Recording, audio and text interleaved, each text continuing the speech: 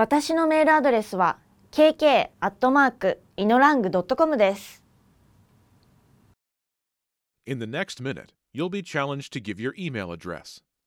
First, let's look at some examples. 私のメールアドレスは karen@inolang.com です。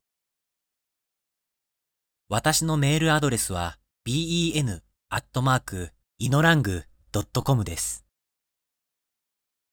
私のメールアドレスは tomoko@inolang.com です。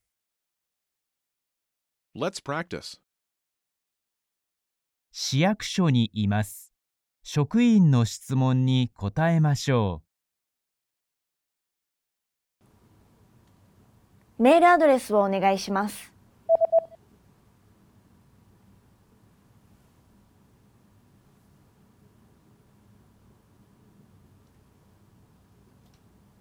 How did you do? You can consider this practice exercise successful if you were able to answer in the given time, completed a pattern with an email address, and used the sentence pattern featured in this example. 私のメールアドレスは ben@inolang.com です。